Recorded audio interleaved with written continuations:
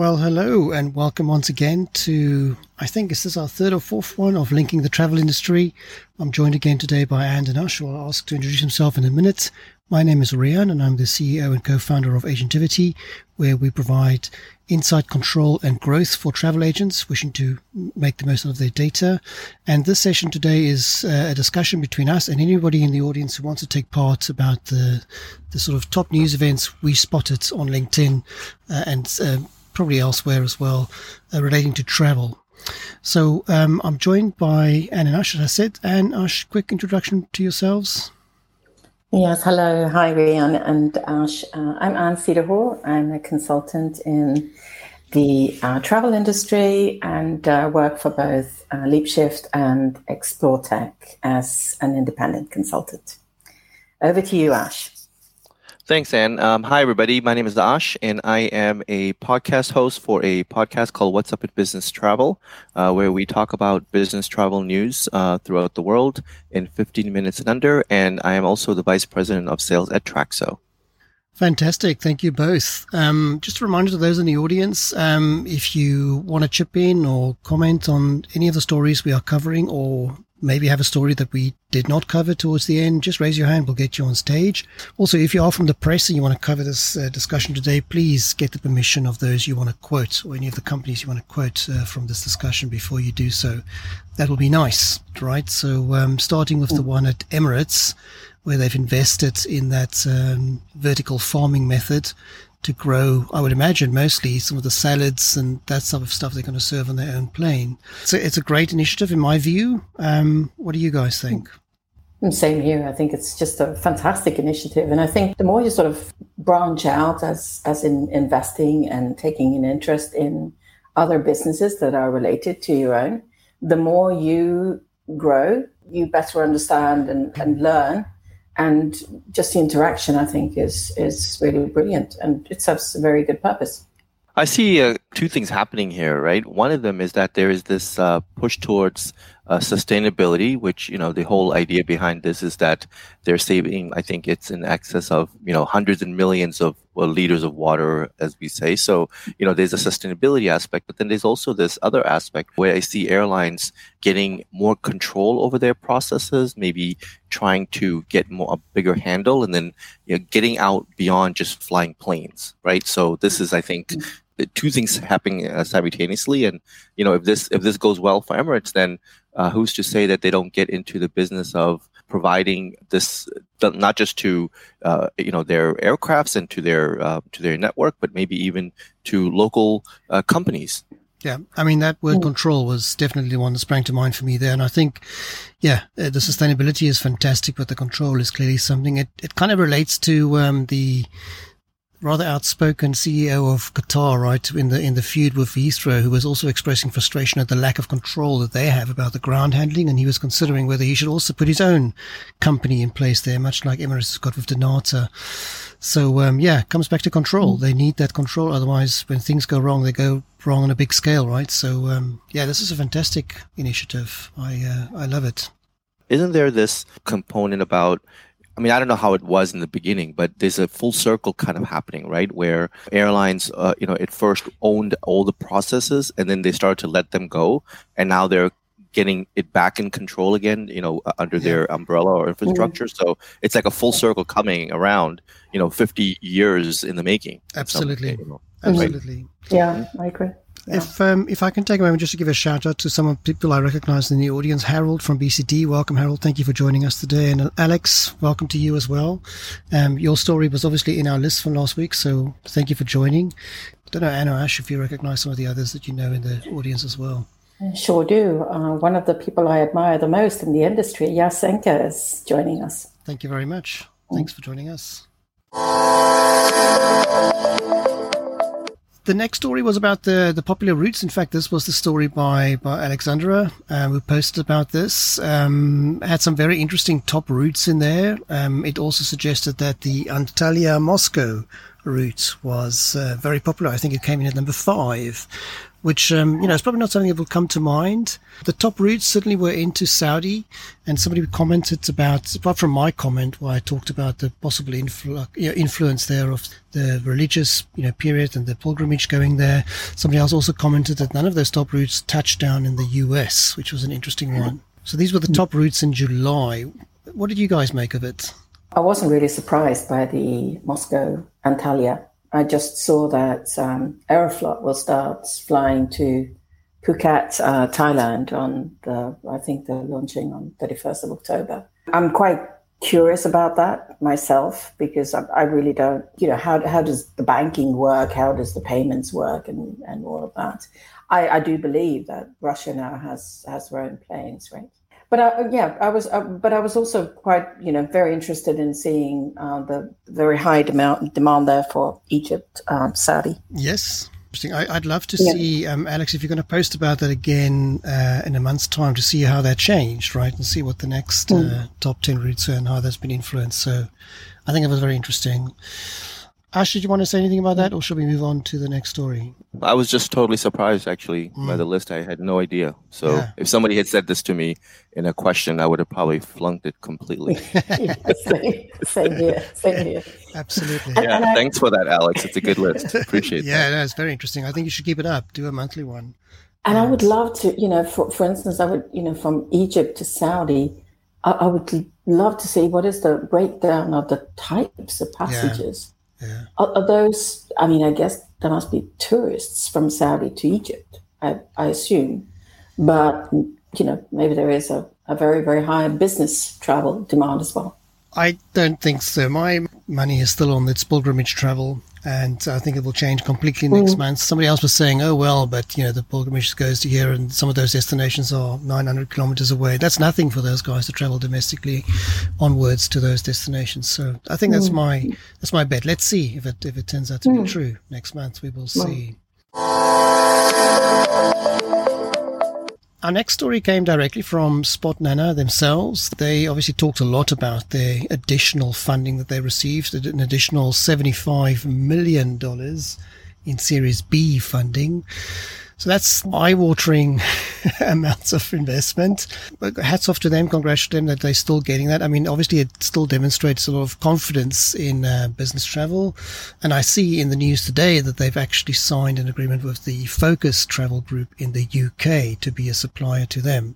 My take on it is that it's worrying for some of the other suppliers. Especially the GDSs must be a bit worried. That's serious investment money that you can spend on product development only. Good indication of where the confidence lies. Anything else that you can see in that, Ash?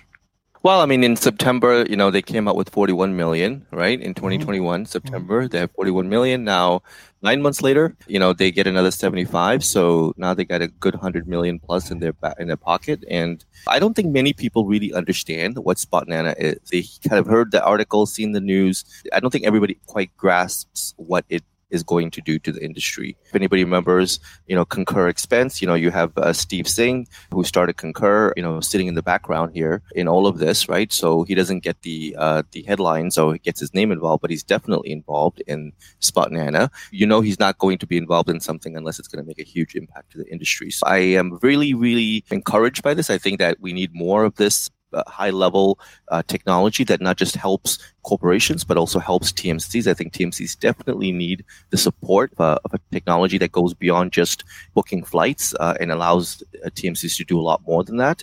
And I think Spotnana just might be one of many that are going to be coming down the industry pipeline. You'd think, though, with 100 million behind them, they'd come up with a better name, right? So funny question, a comment. I actually asked Steve Singh about where this name came from. It's actually a pet name that was given to one of the owners of Spotnana by his grandparents. Sure, that still doesn't make it a good name, but there we go. I suppose it's different. So it definitely is that. It's different, right? So there we go.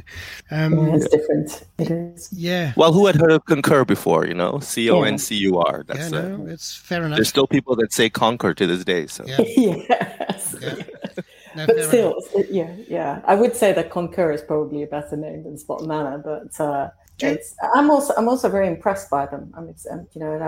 I'm not so sure I agree with you, Ash, that there will be many Spotnanas, because you don't seem to see that much movement in the corporate travel industry, right? I find it very interesting that we have so many banks acquiring travel companies. That's also very interesting. But, I'm all for it. I think it's fantastic. I mean, Spotnana they're really going to show that you can aggregate any type of content. And yes, that is a far better alternative than the GDS, for example. Yeah.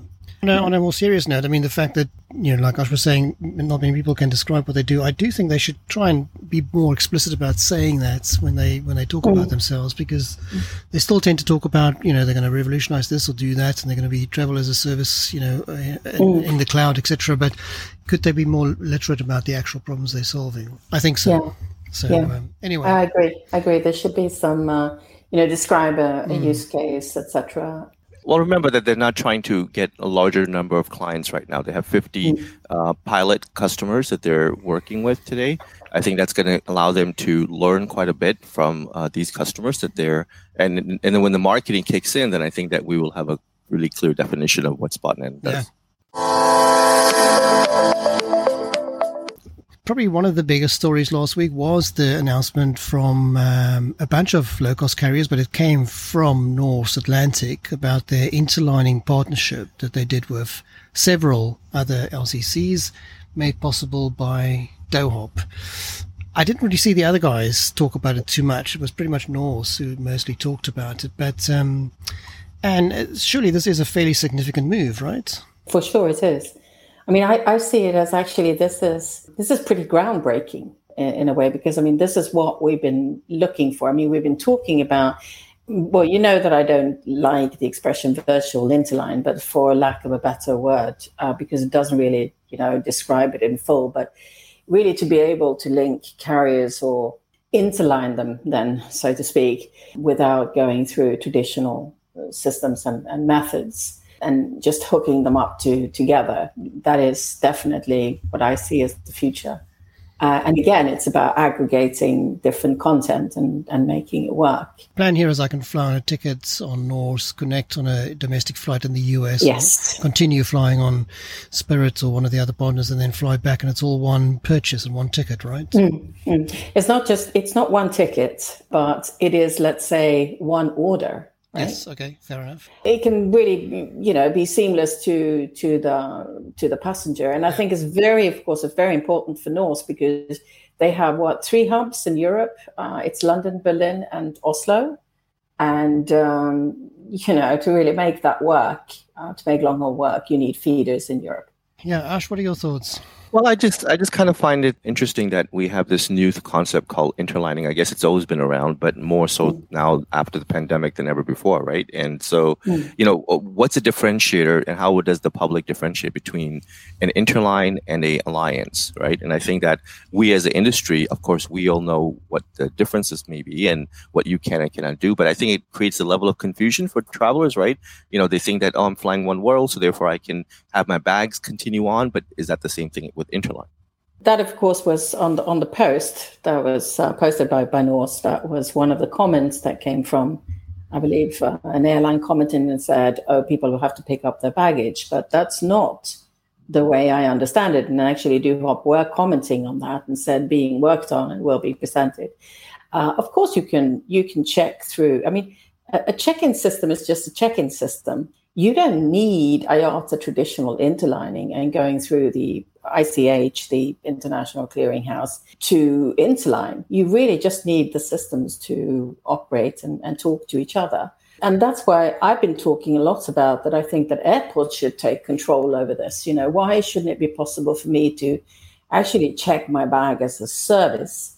Maybe it shouldn't be introduced right now, considering the chaos that we're having in so many places. But I really don't, I've always said that it could be such an incredibly lucrative business for an airport to say, of course I can check your bag through, you're flying on EasyJet and you want to connect to, I don't know, Aegean. Yeah, sure. I can, Yes, check that because my partner airport in the Destination X is joining forces with me. We're going to solve this problem for you as the customer. Wouldn't that be fantastic? Yeah, I think it might be worth our while to follow up on this comment with DoHop themselves, right, and get them to maybe join us next week and talk about this a little bit more. We can ask them, right? Yes. What do you think, Ash? That's a great idea. I see more and more of these partnerships occurring around the world. It's quite a great achievement.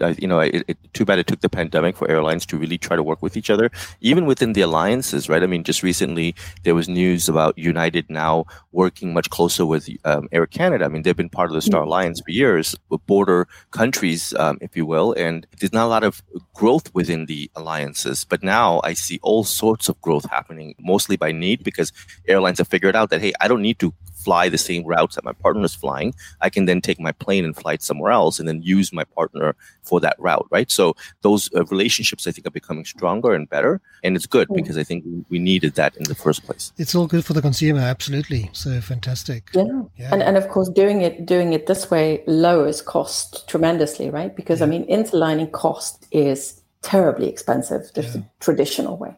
Yeah. It's way too expensive. And on top of that, you have to sit and wait for your money. And so everything about it is expensive. I really think we should get somebody from DoHop on here and let's talk about that a little bit more. I'll reach out to them for sure. I'm going to keep our next story till the end because that's the big one for the week. If I can quickly talk about the Southwest Airlines announcement. Credits that they will offer from now on won't have an expiry date. How did that go down in the States, Ash? It must have been very welcoming, right? Did you see that? Well, it's not surprising to many people who are big fans of Southwest and have always been fans of Southwest from the early days, right? I mean, Southwest just keeps coming out with these great traveler-centric type solutions. And, during the pandemic, every airline struggled to keep this process going. And of course, there was this big hoopla about, if I can't fly, then how can I use my unused ticket that expires within a year? So I think all of these issues have started to come in. And I know you skipped over the story, but, this is Southwest's way of also mitigating the other stories that were happening in their low-cost market with the marriages of the airlines. But I think that, this is solving a problem. But what the interesting part about all of this is that, they had to extend out the expiration dates to 2040. And then they were going to phase out the expirations. They apparently needed to put a date in. So, the technology of the systems won't allow them to not have an expiration. So therefore, they had to put something in. So they put the year 2040, hoping no one complains about it being 2040. Between, it is still 18 years from now. And then somebody in PR saw that and said, hey, I can make a good story out of this. Yeah, exactly. Exactly.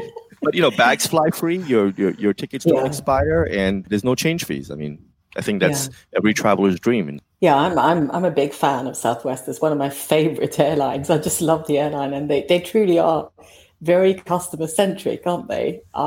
They do the stuff that you like. I think we're going to see them flying to Europe soon. They already fly to Hawaii.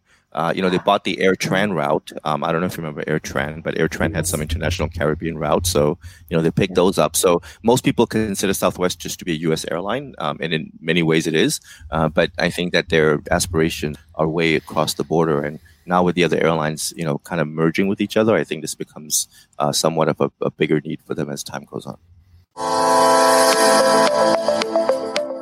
And keeping it on topic of Hawaiian, so Hawaiian Airlines made its content available on Priceline, so via its own direct channel. Any surprise in that?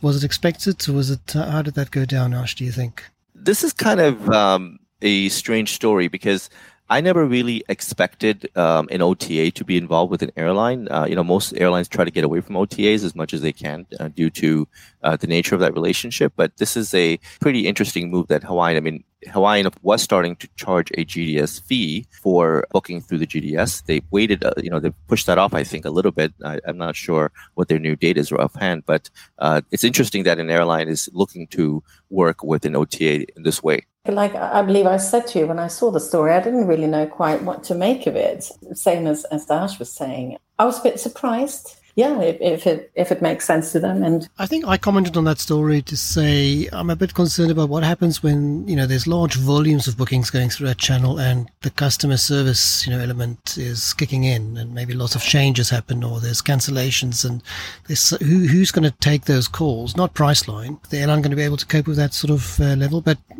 I'm just being very negative there at all. I mean, just saying slight thought that came to mind. I'm really so surprised that we're seeing all these challenges with direct sales and changes.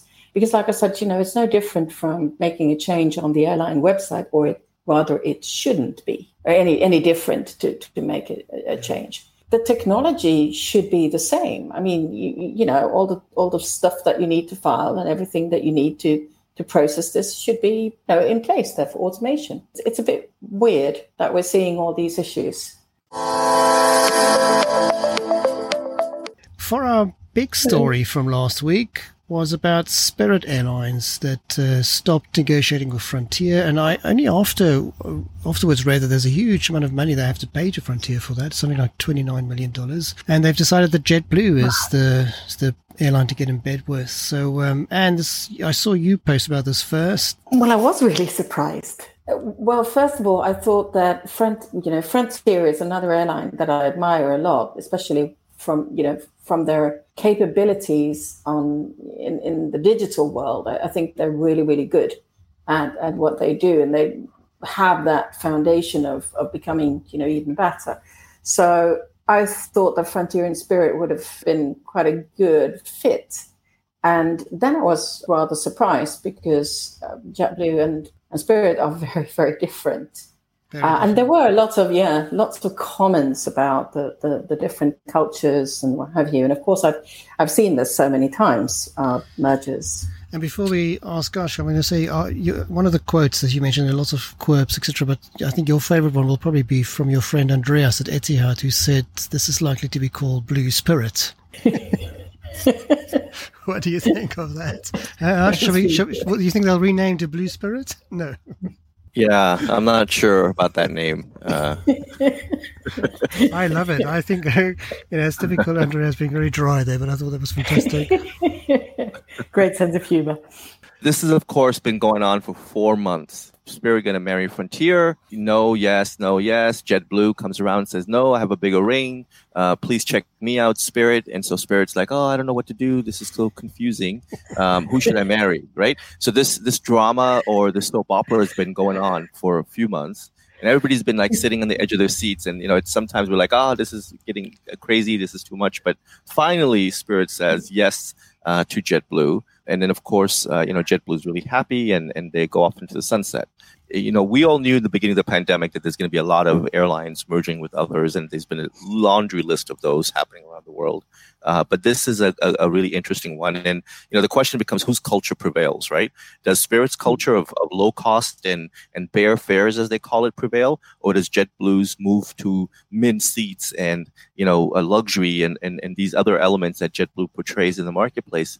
How do the two cultures merge with each other? Because these employees come from different school thoughts. So, there's going to be a lot of things that play out in the marketplace. But, Frontier must be feeling pretty bad right now. It's like, you almost had the girl and then she walked away with the other guy. Except they're going to get a nice little payoff for their efforts. Do we know much about the future plans here? Are the brands going to stay separate? Do we know anything about that sort of plans, or is that not been made public? The brands are going to dissolve into one brand. I mean, whether it's JetBlue brand that prevails or Blue Spirit or whatever might come out of this, right? Yes. So there's going to be a single brand with a single entity and all that stuff. They already decided that New York is going to be the headquarters because that's where JetBlue is. So right away, you already have that decision being made, and the JetBlue CEO will take over and lead this process and become the new CEO of the new airline. Very interesting. I mean, I think many of us, including those in the audience, have gone through mergers and acquisitions where the two, companies are very different cultures, and that's never a nice result for some, right? It's always difficult to do that, to get that right. And like we all say, these are two very different companies. They're not just somehow different; they're two very different companies. So that's going to be a tough job there for the CEO. Very interesting to see the fallout.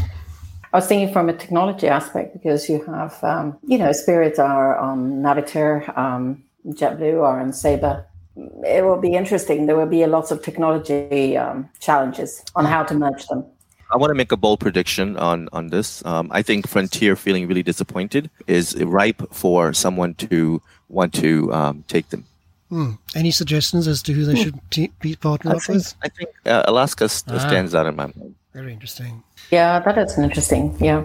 Stephen, let me just see if I can get you on the stage. You want to chip in at this point? So if you can briefly introduce yourself and then tell us what your thoughts are on this topic. That's Steve, one of my favorite ex-colleagues.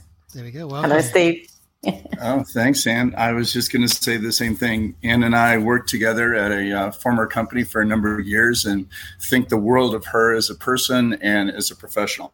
I have the benefit of working with both JetBlue and Spirit, and I echo the sentiments of everybody on the call. I thought what was interesting was, Indigo Partners was involved in Spirit and involved in Frontier. And I thought, well, they're working behind the scenes. This is a done deal. And I was kind of surprised the fact that JetBlue kind of swooped in. I think one of the reasons that happened was at the end of the day, for ultra low cost carriers, it's about cost. And I think JetBlue just outbid Frontier. Frontier did not want to add that debt to the balance sheet and then no longer be an ultra low cost carrier because they had to pay for that debt. I also think when it comes to what is the new airline going to be like, what's really interesting about JetBlue is the people that fly JetBlue, kind of like Southwest, they love JetBlue. I haven't heard that about Spirit. When I worked with Spirit, it was everybody always complaining about, the hidden fees, sometimes the flights and whatnot. So I think that JetBlue brand is going to prevail. In terms of the culture, both teams are wonderful people. And, it's the travel industry. We are attracted to travel because we're friendly people. We like people. And despite Spirit being the ultra low cost carrier and some hidden fees and whatnot, the people that work there are wonderful. I'm sure they're going to be able to merge the two teams. I think the Spirit family is going to embrace, joining JetBlue, a little bit larger carrier, and what that future holds for them. So I'm excited about it. And with regard to the technology, I think that JetBlue technology is going to prevail just because they have more technology than Spirit. Spirit was so focused on ultra low cost and reducing that technology footprint that I think it'll be easy for the Spirit team to onboard to the technology of JetBlue. So just a couple thoughts. Don't you think, Steve, that, let's say that Spirit then have to migrate onto Sabre, which will be a much higher cost than Navitaire? Yeah, I don't think they're going to be an ultra low-cost carrier anymore. It's going to be the JetBlue model. Well, remember also that JetBlue is part of the One World network as well, and they're partners with American. So this is a much bigger thing to consider than just JetBlue. Thank you. That was fantastic insight there. That's really, really nice of you to chip in. We really appreciate that. Thank you. Yeah, we should have you on the call every week, Steve. This is nice. Yes, I would love that. That was very well said. I thank you, Ash, and Anne, for your contribution today. Steve, thank you very much for jumping on the stage and contributing there, and for everybody listening in. We really, really appreciate it. Thank you all for joining today's session. As Rian mentioned, this session is every week, and it's all about linking the travel industry. So please do share this with everybody that you know to help grow this weekly session. And for those that cannot make it because of time zone or availability, we do make this podcast available on Business Travel 360